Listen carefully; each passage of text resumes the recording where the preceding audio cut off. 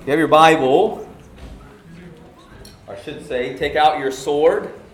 I always have to be careful doing that in Alaska because someone is bound to have a sword in Alaska. So, take out your Bible, turn to the 34th chapter of Ezekiel. 34th chapter of Ezekiel. That's going to be our main and central text this morning for week 2 of Advent. When we celebrate Advent, we are celebrating the coming, which is what Advent means, the coming of Christ in His first Advent, the coming of the Son of God to redeem sinful mankind.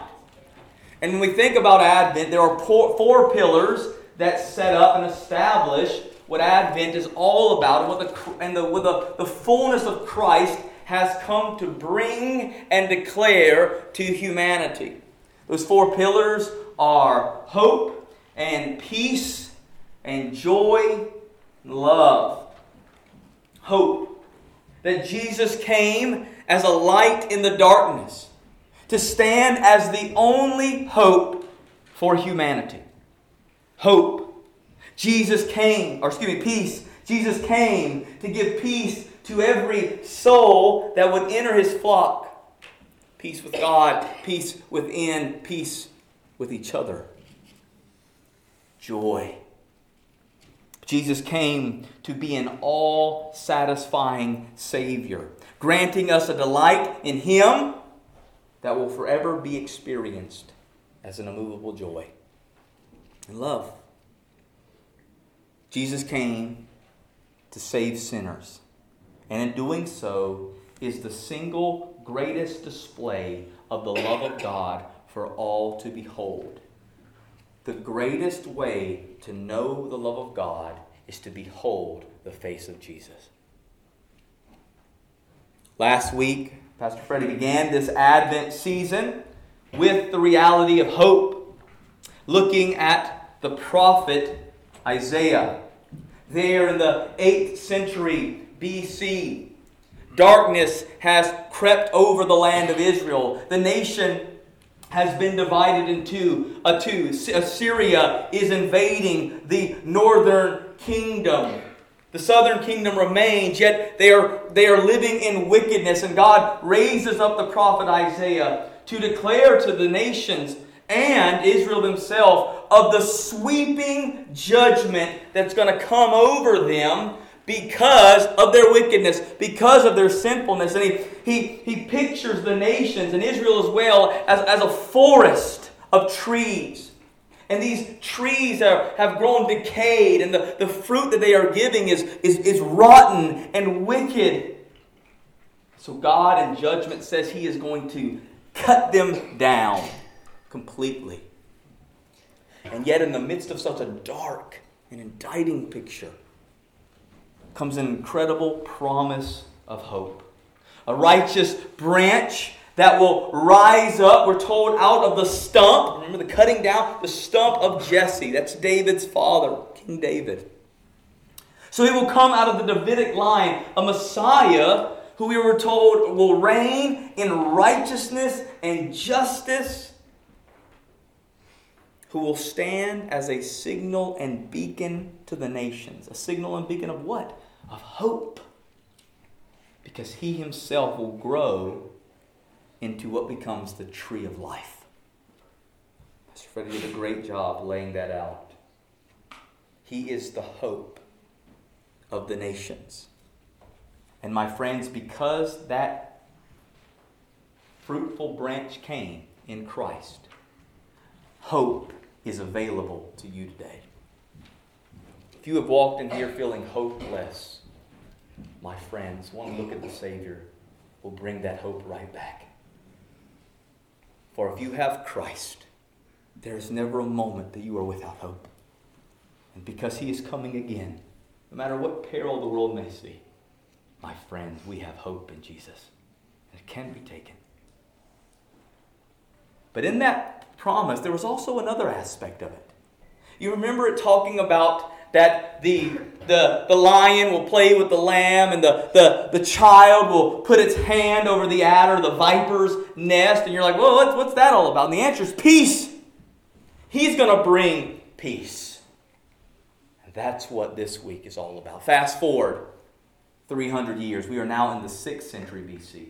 The northern kingdom is completely gone. Judah, the southern kingdom of Israel, has completely fallen under the judgment through a bunch of wicked kings that have basically sold their nation. Remember, in the Davidic covenant, as the king goes, so goes the nation.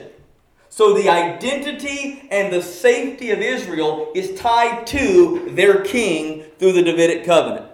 And a bunch of wicked kings have risen up, and so God has brought judgment upon the southern kingdom. And now it is in the process of being swept away by a wicked king called Nebuchadnezzar, the king of the Babylonians. And in the midst of them being swept away, Israel is literally in the process right now of being destroyed, of having their people swept away. God raises up a prophet to declare to Israel why this is happening, what's happening, but also to give it a promise of peace, a promise of restoration, a promise of hope in the midst of such peril. And this indeed is perilous, my friends. The bloodshed in Nebuchadnezzar's coming would be unbelievable. And Ezekiel himself would be ripped away from the nation, pulled away. And in the process of all of this, in Ezekiel 28, we're told that Ezekiel's wife dies. He loses his wife, and he loses his nation. And in the midst of this peril, God gives him an incredible promise of peace, beginning in Ezekiel 34. God has just indicted, he's given his final indictment in the first 10 verses of Ezekiel 34. God has come down on the wicked shepherds of Israel. Talk about who those are. First, they're the religious leaders, right? False prophets, wicked teachers that have led people into destruction, that have given the kings what they want to hear instead of what they need to hear, and have led the people to judgment. They're wicked religious leaders. But that's not the primary shepherds that the prophecy of Ezekiel is indicting when it says the wicked shepherds who fattened themselves and stole and fed from the people and on the people. He's talking about the kings. The kings of Israel were meant to be shepherd kings. Talk about it a little bit more in a little bit. But they have been wicked. Jehoiachin, the king there now, has wicked. He's basically sold the people off. He's fled in order to save his own skin and has left the people to be massacred. And God condemns these wicked shepherds. And there seems to be no one who's going to lead God's people. No one who's going to care for them properly. No one. It's just going to be peril after peril because no man is good enough to lead them. Because men are all plagued by sin. And they will continue to pull the nation in pollution. So be very careful if you think the answer to your problems are in politics. Because they are sinful people, brothers and sisters. And if you look to them for hope, they will continue to lead you to disaster. But in the midst of this terrible indictment, all of a sudden, everything changes. And an incredible promise comes forward. Because no mere man is going to be brought to lead people to peace. God himself says, I will come. Stand with me for the reading of the word this morning. Lengthier passage. Ezekiel chapter 34. Picking up in verse 11. God's just indicted the wicked shepherds of Israel. But now this is what he says. For thus says the Lord God, behold, I myself will search for my sheep and will seek them out. As a shepherd seeks out his flock when he is among his sheep that have been scattered, so will I seek out my sheep. And I will rescue them from all places where they've been scattered on a day of clouds and thick darkness. And I will bring them out from the peoples and gather them from the countries and will bring them into their own land. And I will feed them on the mountains of Israel by the ravines and in all the inhabited places of the country. I will feed them with good pasture, and on the mountain heights of Israel shall be their grazing land. There they shall lie down in good grazing land, and on rich pasture they shall feed on the mountains of Israel. I myself will be the shepherd of my sheep, and I myself will make them lie down, declares the Lord God. I will seek the lost, and I will bring back the strayed, and I will bind up the injured, and I will strengthen the weak and the fat, and the strong I will destroy. I will feed them in justice. And as for you, my flock, thus says the Lord God, behold, I judge between sheep and sheep, between rams and male goats. Is it not enough for you to feed on the good pasture, that you must tread down with your feet the rest of your pasture, and to drink of clear water, that you must muddy the rest of the water with your feet? And must my sheep eat with what you've trodden on your feet, and drink what you've muddied with your feet? Therefore, thus says the Lord God to them, behold, I myself will judge between the fat sheep and the lean sheep, because you pushed with the side and shoulder and thrust at all the weak of your horns, till you have scattered them abroad. I will rescue my flock, and they shall no longer be a prey. And I will judge between sheep and sheep. And I will set up over them one shepherd, my servant David. David's been dead for 500 years at this point. And he shall feed them. He shall feed them and be their shepherd. And I, the Lord, will be their God. And my servant David shall be prince among them. I am the Lord, and I have spoken. I will make with them a covenant of peace, and banish wild beasts from the land, so that they may dwell securely in the wilderness and sleep in the woods. And I will make them and the places all around my hill a blessing. And I will send down the showers in their season. They shall be showers of blessing. And the trees of the field shall yield their fruit, and the earth shall yield its increase.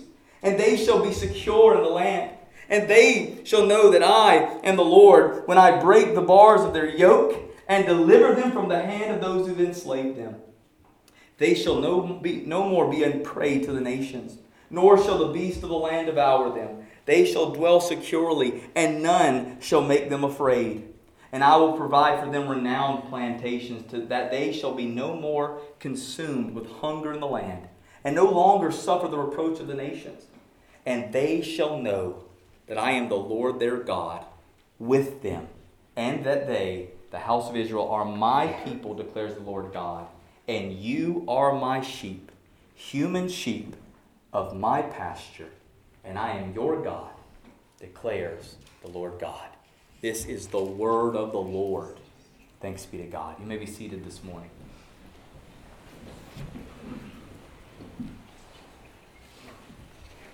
There are three things I want you to see this morning that we're going to try to outline. We're going to see this promise of peace foretold, Ezekiel.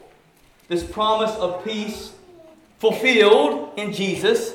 And this promise of peace applied in us. That's really what I wanted you to see unfolded this morning. The promise of peace foretold, the promise of peace fulfilled, and the promise of peace applied to us this morning as we think about the coming of Christ and what that means. The first thing we see in the promise foretold here in Ezekiel 34. God, He's just indicted all of these false and wicked shepherds of Israel. And I won't make you look there. If you have your Bibles, I'm going to just point out a few things. We don't have the passage up there, but I just want to show you some of the wicked things that He is indicting them for. He says, you eat fat and clothe yourselves with wool, and you slaughter and do not feed the sheep. The weak you've not strengthened, the sick you've not healed, the injured you haven't bound up, the strayed you've not brought back, the lost you've not sought, and with force and harshness you have ruled them. So they were scattered because there was no shepherd, and they became food for all the wild beasts. I read that because as a shepherd, as someone who has gotten to be a part of pastoral ministry and the care and gotten to spend time in the life of the church, I hear that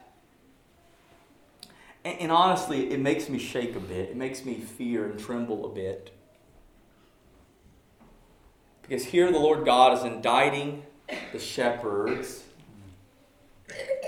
for not caring for the sheep.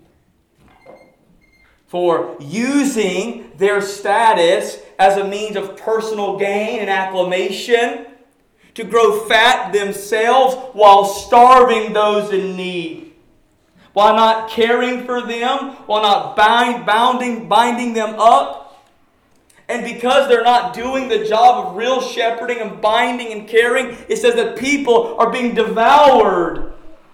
They're being devoured. And I just want to say this as a bit of an exhortation to the body of Christ. The extension of the Good Shepherd. If we do not do our duty of properly caring and binding the broken and pursuing the lost and the straying and seeking to tend and care to their wounds rather than pouring salt on them, we should not be shocked when they are not in the flock and when they remain outside getting devoured by the beasts of this world. God has no part in that, and He condemns it and He indicts it. So God does something remarkable. He says, I myself will come and be a shepherd. I will come and be the good shepherd. And notice the things He says in here. He's going to search and seek His scattered and lost sheep out. In verses 11 through 24. He's going to gather them in the greatest of pastures. He says, I'm going to make them lie down. That is, He's going to give them rest. He's going to give them rest. He's going to give them nourishment.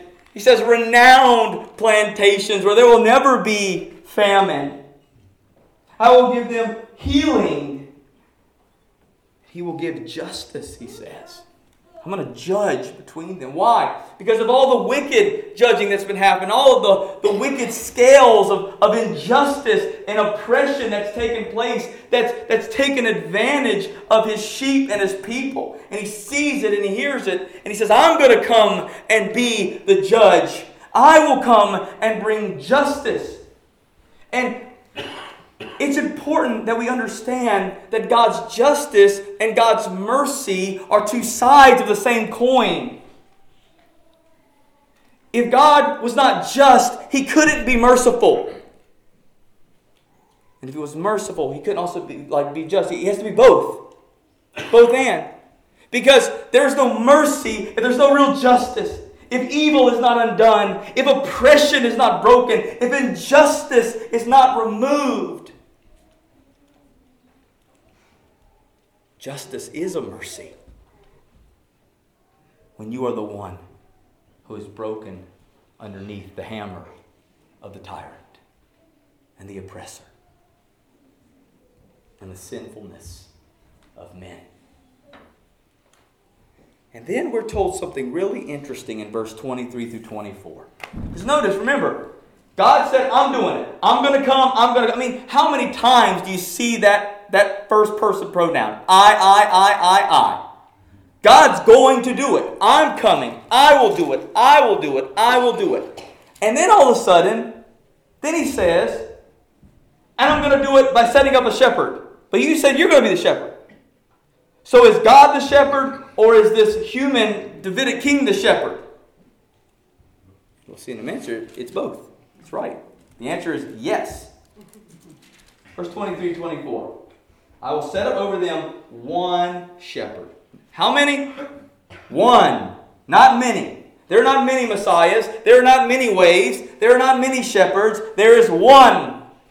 And if you want peace, if you want everything that God has just promised, rest, peace, nourishment, healing, justice, you'll only find it in one shepherd. Not many. One.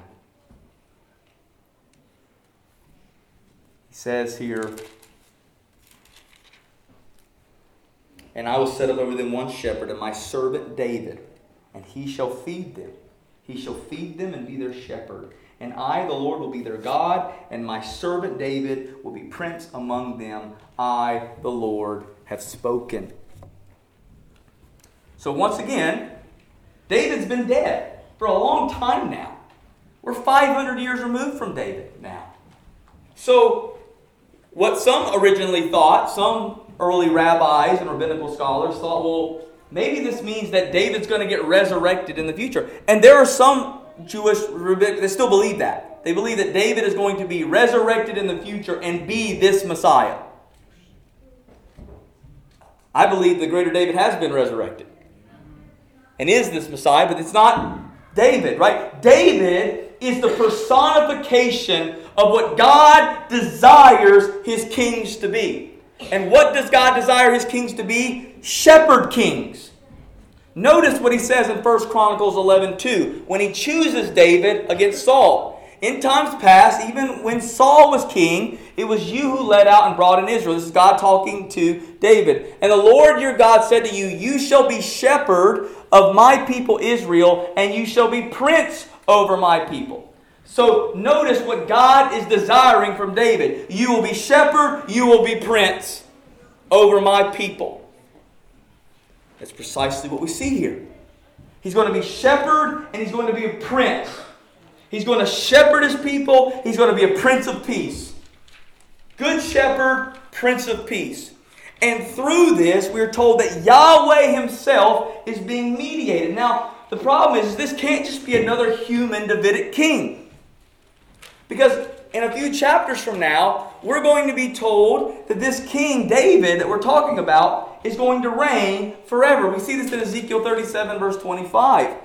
They shall dwell in the land that I give to my servant Jacob, where your fathers lived. They and their children's children shall dwell there forever. And David, my servant, shall be their prince forever. So, it can't just be another man, because it's going to be eternal.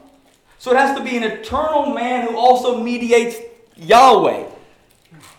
So, you can imagine how confusing this would be. So is it Yahweh coming or is it David? Because Yahweh makes it very clear He's doing it, yet He said He's going to mediate it through this eternal Davidic prince. This Messiah to come, who will be the mediation of God with us, who brings us into an eternal covenant of peace where He Himself will reign over us forever.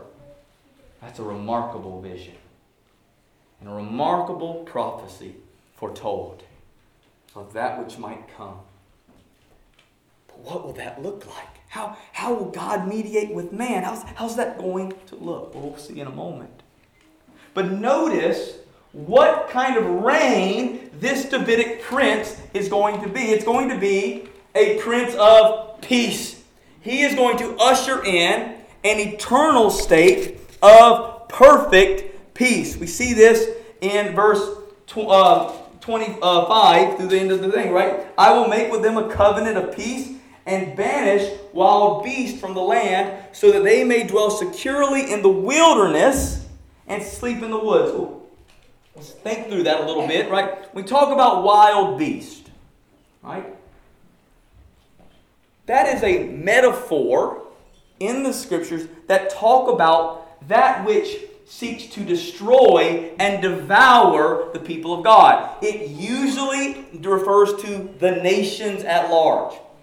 The nations, the wicked nations, they are wicked beasts which seek to devour. And so back in Isaiah 11, when you saw the lion laying with the lamb and the beast lying with these things and the snake not biting and the child playing with the serpent, that was a symbolic, metaphorical picture of the day when under that righteous branch of Jesse, when this Davidic Prince of Peace comes, of when there will be peace among the nations. When there will be peace among ethnicities. When there will be peace among people that have no business being brought together in covenant unity. This is what he's talking about is going to happen. He says that He's going to shower them with blessing and prosperity and goodness, right? And when we think about prosperity, we're not talking about riches and lavishing in the material sense. We're talking about that sense of there is never a moment that your needs are unmet when it comes to this promise to come. That your heart and your mind is at complete peace because you know the things you need will be utterly and overflowingly provided for through this Davidic prince who is mediating Yahweh to the nations, God to the nations. I'll break the bars of their yoke, and I will deliver them from the hand of those who enslaved them. I'm going to break chains of oppression and bondage. And I'm going to give them peace on all sides. They're not going to be prey anymore, devoured by the nations. No longer consumed, no longer suffering reproach. I am the Lord their God, and they will know me. And they, the house of Israel, right? Remember, house of Israel is covenantal. To be in the Israel of God, you must be in covenant with God. And so, in other words, the only way that this promise is going to apply to you has nothing to do with your ethnicity. It has everything to do with, are you in covenant with that Davidic prince? Because if you're not in covenant with that messianic Davidic king that's coming, that Davidic ruler that's coming, these blessings have nothing for you if you are not tied to him. If you are not grafted into that righteous branch Isaiah 11 talked about. So the Israel of God is not so much a physical nation as much as it is a covenantal people. And as goes the king, so goes the nation. So if you're not tied to the king, if you're not in fealty to the king, if you're not surrendered to the king, it doesn't matter what your ethnicity is. You don't belong to the Israel of God. That's Paul's whole argument in Romans 9-11. But if you are subjected and surrendered to this King of peace, this Davidic prince to come, we are told you have peace. You will have peace forever. And we know just what this peace will look like and that it's forever because of what Isaiah said back in Isaiah 9, chapter 6, verses 7, right? For to us a child is born, to us a son is given. And the government shall be upon his shoulder, and his name shall be called Wonderful Counselor, Mighty God, Everlasting Father, Prince of Peace. And of the increase of his government and of peace, there will be what? No end. No end to it. On the throne of David and over his kingdom, to establish it and uphold it, and with justice and with righteousness from this time forevermore, the zeal of the Lord of hosts will do this. That peace, this covenant of peace that Ezekiel was talking about, that Isaiah was talking about, these prophecies foretold of peace, that word peace, shalom, right? We think of shalom, what do we mean? Shalom is a restored relationship with God. It is the secure enjoyment of life made whole in the blessings that come with being in constant communion with Him. That's what shalom is. Shalom is being at perfect and constant communion with the Almighty God. It is to know that I am completely restored in my relationship to Him. I want you to know today, my friends, every problem that exists in this world, every ounce of pain and suffering, every act of injustice and oppression is due to the result of this singular fact. Man is at conflict with God.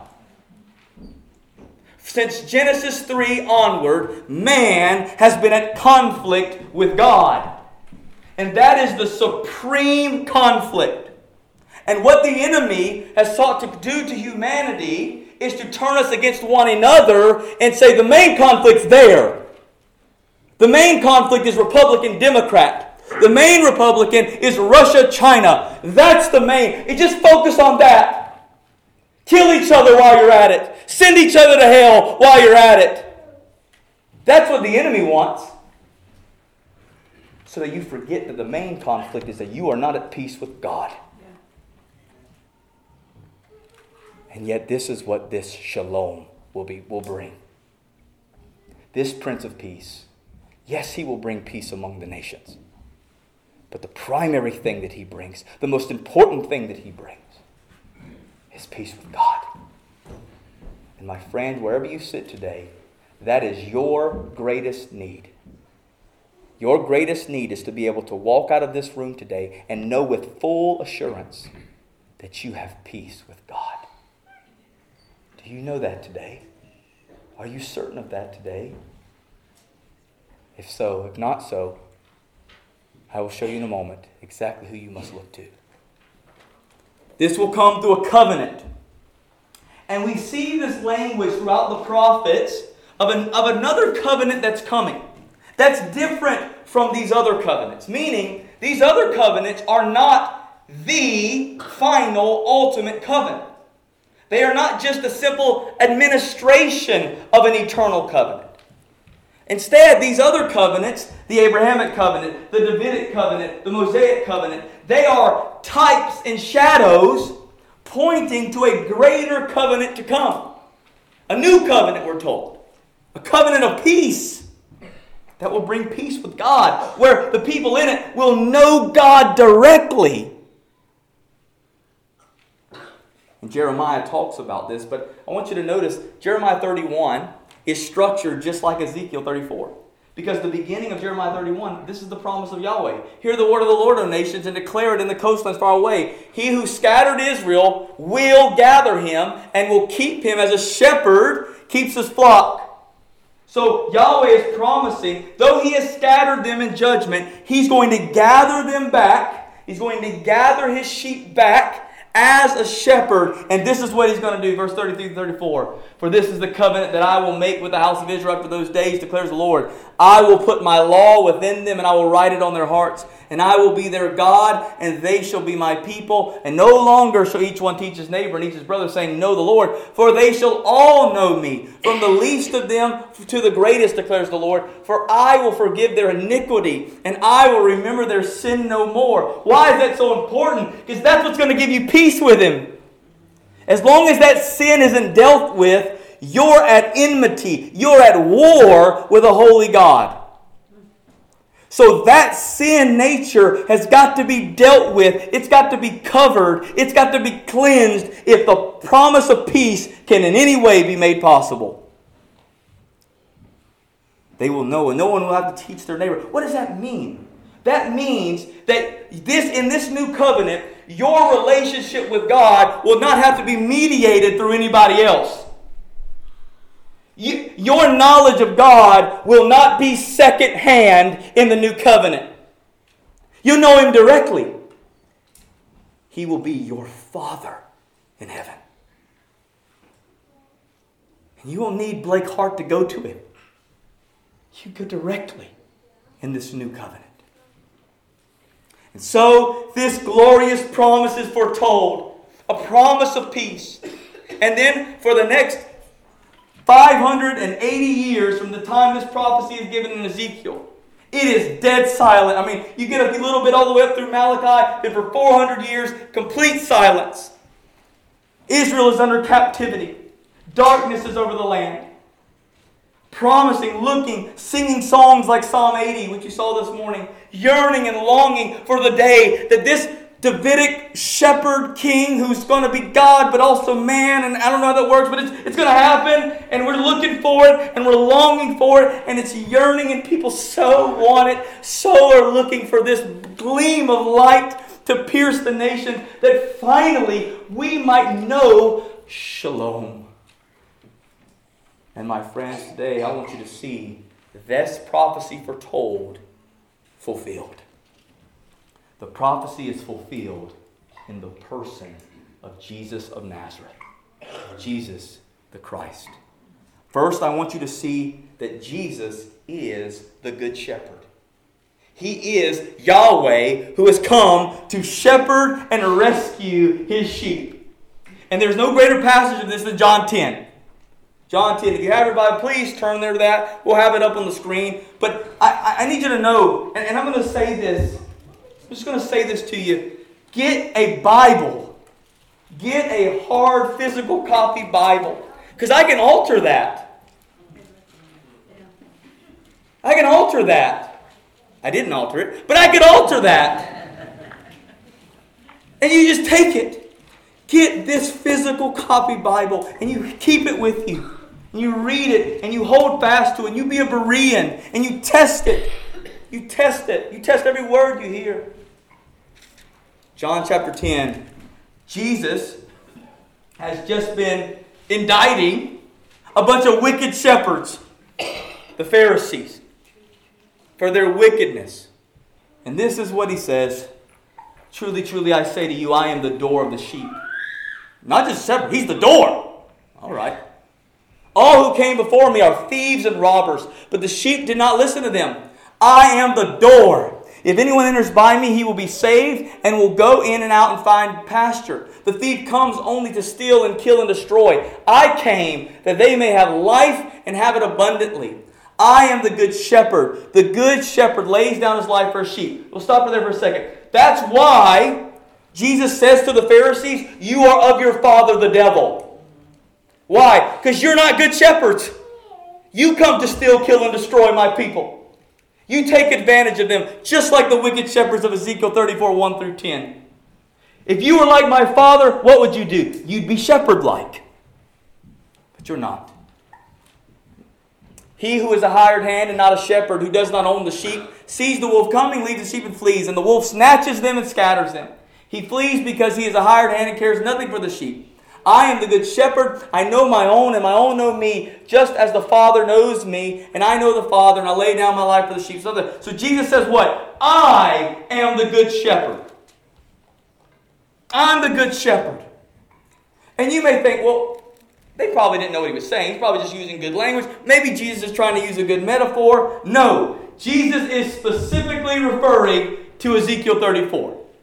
I am the good shepherd who has come to gather my sheep. I am Yahweh come to gather my sheep. Unless you think they didn't know that's what he was saying, let's look at the next chapter. Jump over to verse 25. Or this verse 16. And I have other sheep that are not of this fold. I must bring them also. And they will listen to my voice. So there will be what? One flock, one shepherd. So there are other sheep of this fold. Who are those sheep? Gentiles. You're right. The nations. Remember what God said? I'm going to bring them in from the nations in Ezekiel 34. Other sheep. But notice what he says. How many flocks are there going to be? One. How many shepherds are going to be? One. Not two. God doesn't got two different plans for two different people. He's got one. There's one shepherd, one flock, Jew and Gentile, grafted together in the single Israel of God. That is why Paul could say to a bunch of Romans, for the true Jew is one whose heart has been circumcised.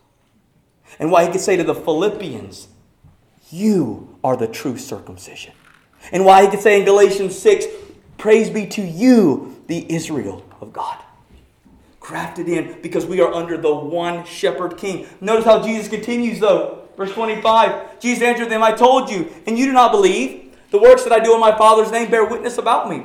But you do not believe because you are not among my sheep. Oh! My sheep hear my voice, and I know them, and they follow me. So you want to know, how can I know if I've been brought into pasture? How can I know if I'm securely under the Davidic prince? And the answer is do you obey his voice?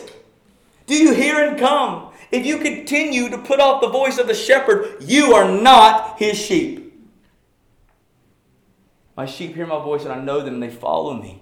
I give them eternal life, and they will never perish. Notice he says, I give it. I give it. Who can say that but God? I give it, and they will never perish, and no one will snatch them out of my hand. Thank God for that promise. Yeah.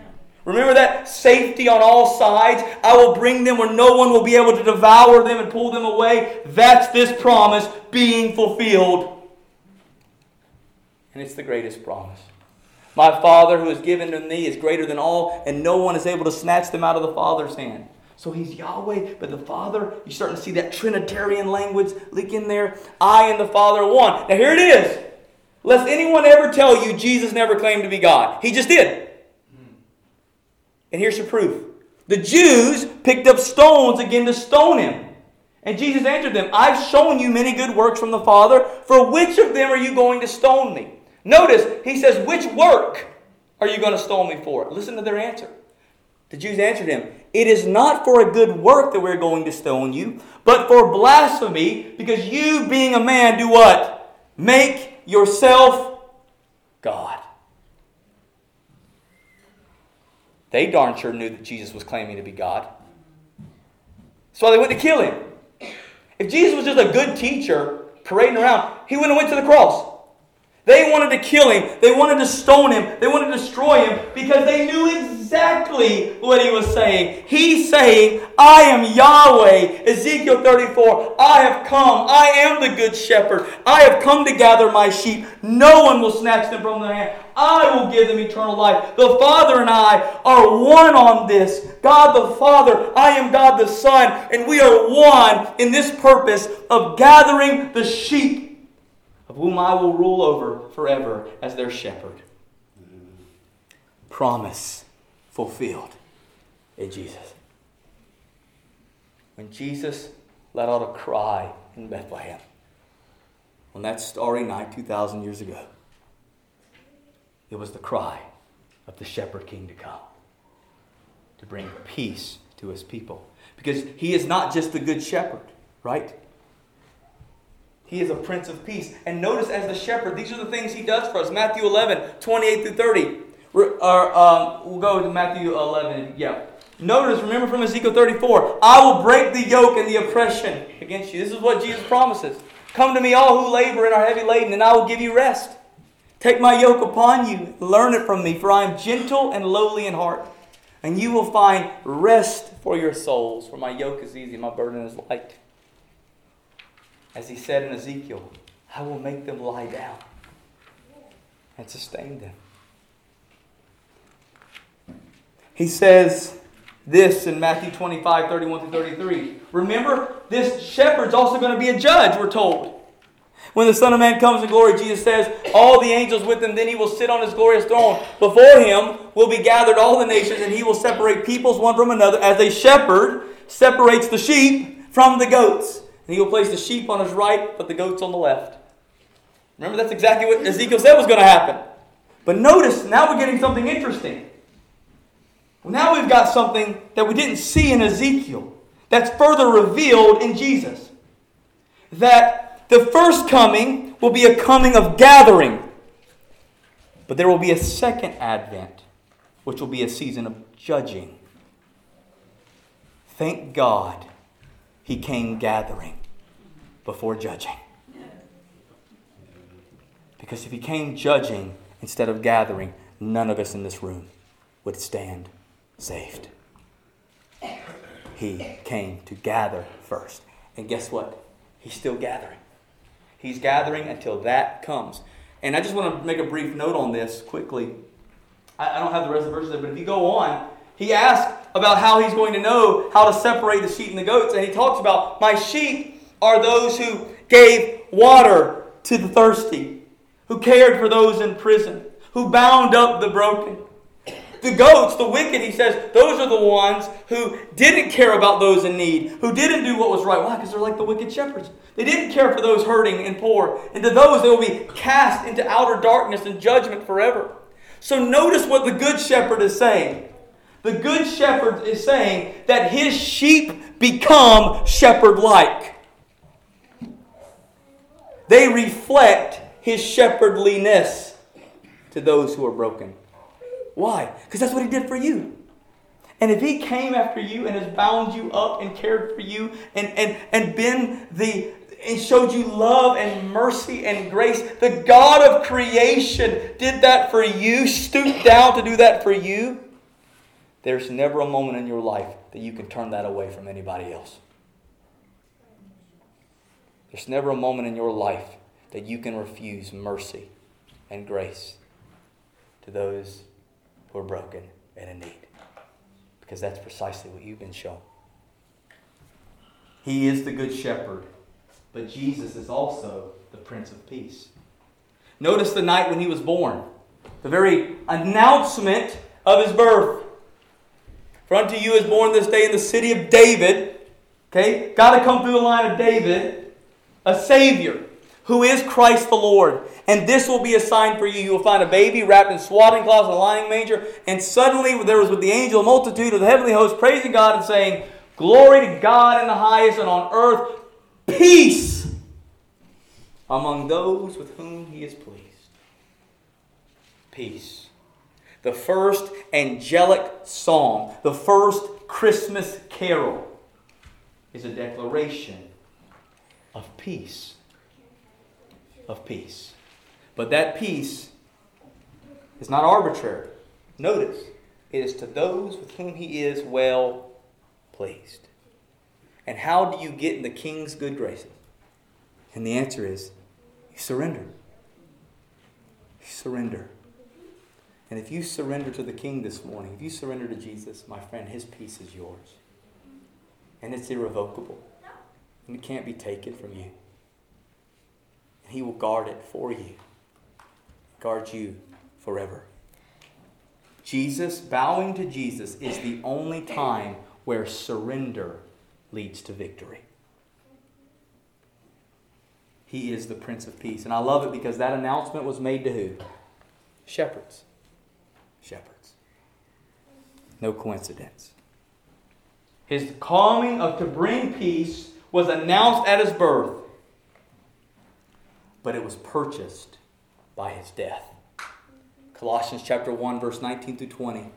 For in Him, that is Jesus, all the fullness of God was pleased to dwell. Not some of the fullness, not half of the fullness, not part of the fullness. All the fullness of deity, all the fullness of God was pleased to dwell in Him. And through Him to reconcile to Himself all things, whether on earth or in heaven, making peace by what? The blood of His cross. He came to die. He came to bear eternal torment and wrath so that you could know His eternal peace and comfort. He is Prince of Peace. But in order to give you that peace, He chose first to wear a crown of thorns rather than a crown of gold.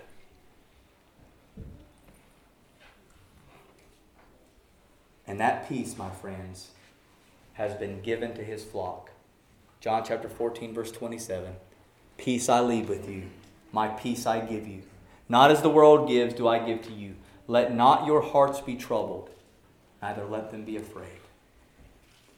That is His words to us today. That is His words to you today. Jesus came to die so that you could have His peace forever. He is the Prince of Peace. He is the Good Shepherd. He brings us and leads us beside still waters. He sets us up a table in the presence of our enemies. He feeds us and sustains us in this wilderness journey as we long to go home to Him or He comes to us. He sustains us day by day, filling us with a peace that can never be taken, never be removed, that is not like the world, because this peace is not a man-made treaty. This peace is not a ceasefire. This peace is shalom. It is peace with God and the recognition of the continual blessings that will forever flow from Him because we have communion with Him because Christ came for us. Prophecy fulfilled. And now let's see the promise applied. Because Jesus came this morning, because of Christmas, because of everything that it represents, Christ born in Bethlehem, the Son of God made flesh, born of a virgin, the Savior of mankind, Emmanuel, God with us. Because He came, first, we can have peace with God. Paul says this in Romans chapter 5, verse 1 and 2. Therefore, since we've been justified by faith, we have peace with God through our Lord Jesus Christ. Through Him we have also obtained access. Access to who? To God. By Him we've attained access by faith into this grace into which we stand, and we rejoice in the hope of the glory of God. My friends, because Christ came, you can have peace with God today. The greatest conflict that you need destroyed, the greatest war in your life, that spiritual battle that so wages heavy against you, the realities of shame and guilt that weigh heavy upon you, the sin that you cannot stumble past, the things that constantly seek to be destroying you, the shadows of your soul that flood day in and out of the reality that you stand guilty before a holy God have been removed if you're in Christ. And there is therefore no condemnation for those in Christ Jesus. He says in that same passage of Romans 8, for this is what God did by sending His Son in the flesh so that sin could be condemned in the flesh. That's why He came. He came so that you could have peace with God. I pray that this morning that you have peace with God. And the only way to do so this morning is by turning from your sin and trusting in Jesus Christ in saving faith. And you will be justified, declared right, have peace with God. And that peace will never be removed. Secondly, we can have peace within. Oh, to know what that peace would be like. Maybe that's you this morning. You're tired of anxiety. Maybe you've struggled with depression your whole life. And I'm not saying that Jesus is some magic eraser where the conflicts go away, where the anxieties go away. But He is the one weapon.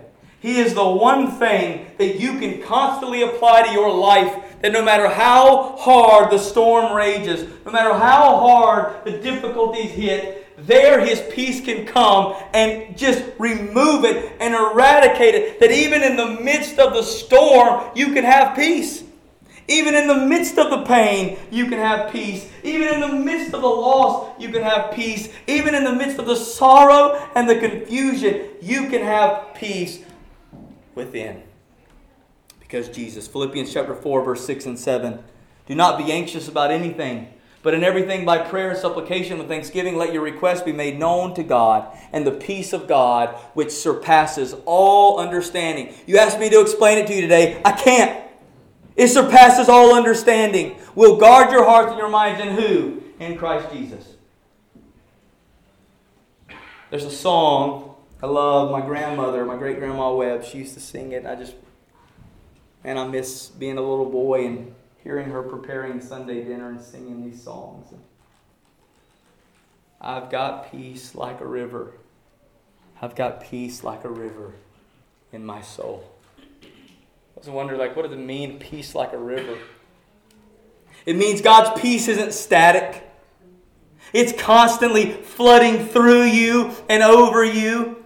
It's constantly, it's like the Nile, man. You can try to dam it up the best you can with anxiety and pain, but it will find a way through. It will constantly break through. His peace is overwhelming, and it will flood your soul. And though every pain and sorrow and circumstance should come your way, His peace will always be there. And you can stand firmly on that today. Oh, I want you to have that peace. I want you to have that peace like a river in your soul. I want you to have Jesus. I want you to have the babe of Bethlehem, that you might have His peace within. And lastly, because He came, we can have peace with each other. Ugh, that sounds hard.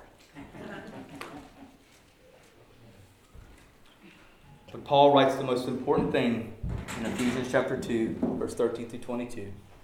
But now in Christ Jesus, you once were far off, have been brought near by the blood of Christ. For He Himself is our peace, who has made us both one and has broken down in flesh the dividing wall of hostility by abolishing the law of commandments expressed in ordinances, that He might create in Himself one new man in place of the two, so making peace, and might reconcile us both to God in one body through the cross, thereby killing the hostility. And He came and preached peace to you who were far off, and peace to those who were near.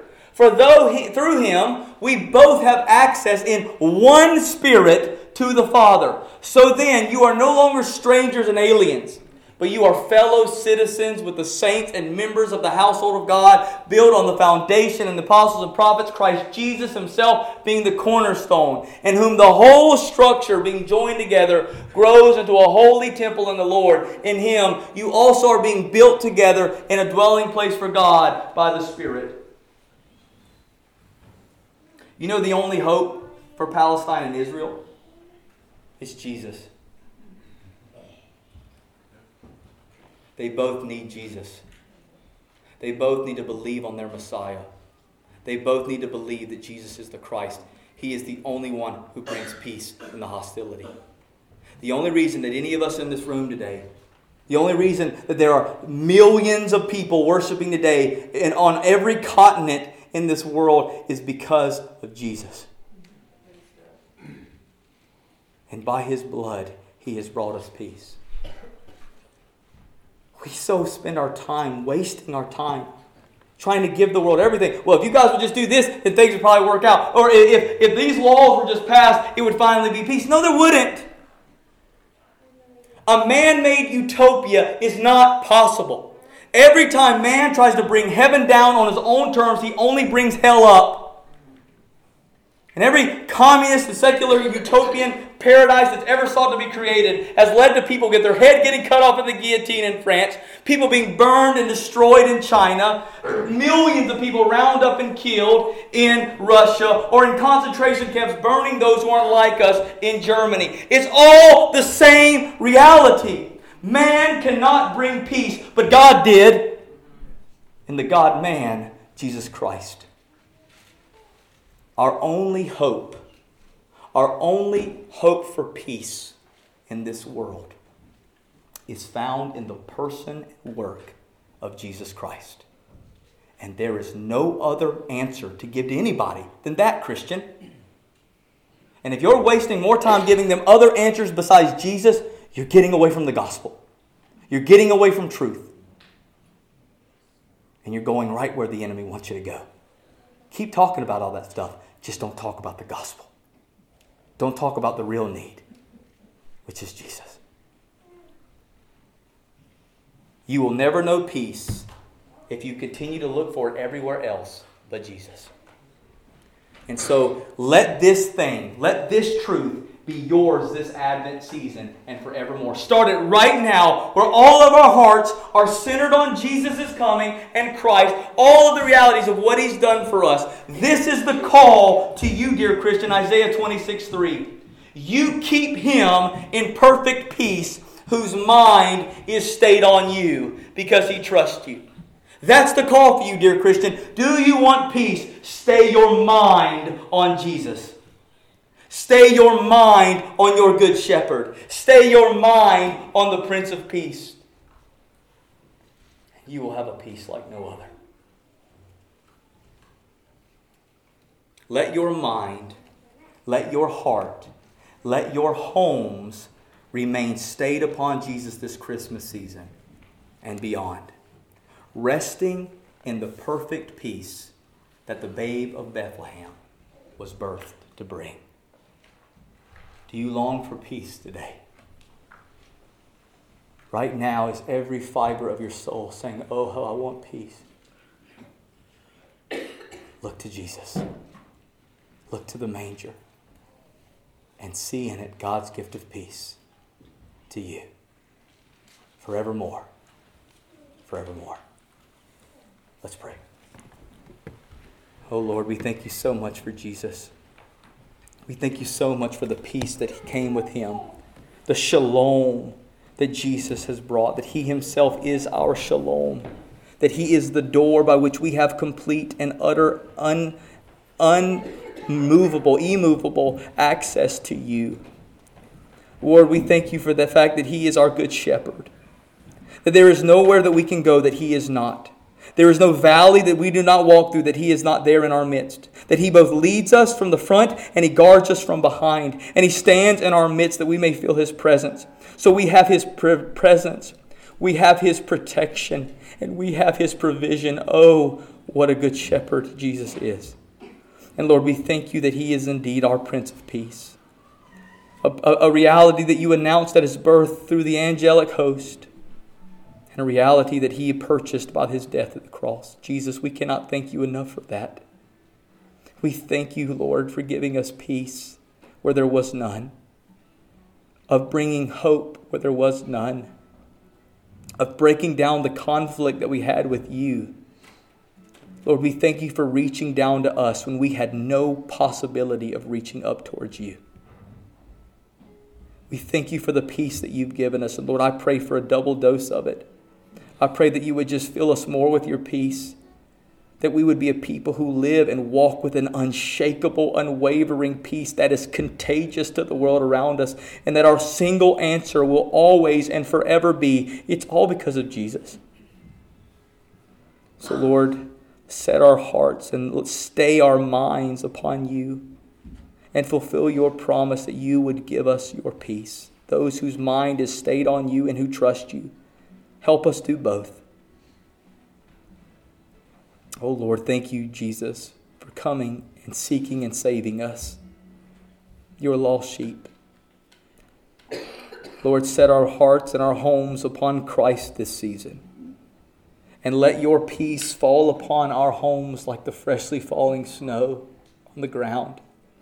And like the snow, Lord, may it muffle out all the noise that seeks to distract us and draw us away from the reality that we have everything we need in you. And Lord, I pray this morning, God, if there's someone right now who you're stirring upon their heart to step towards you in faith, to receive the peace that Jesus alone can give, I pray that they will do so right now, surrendering their life to you forever. Knowing the peace that you alone can give. It's in the Prince of Peace's name, Jesus, that we pray. Amen.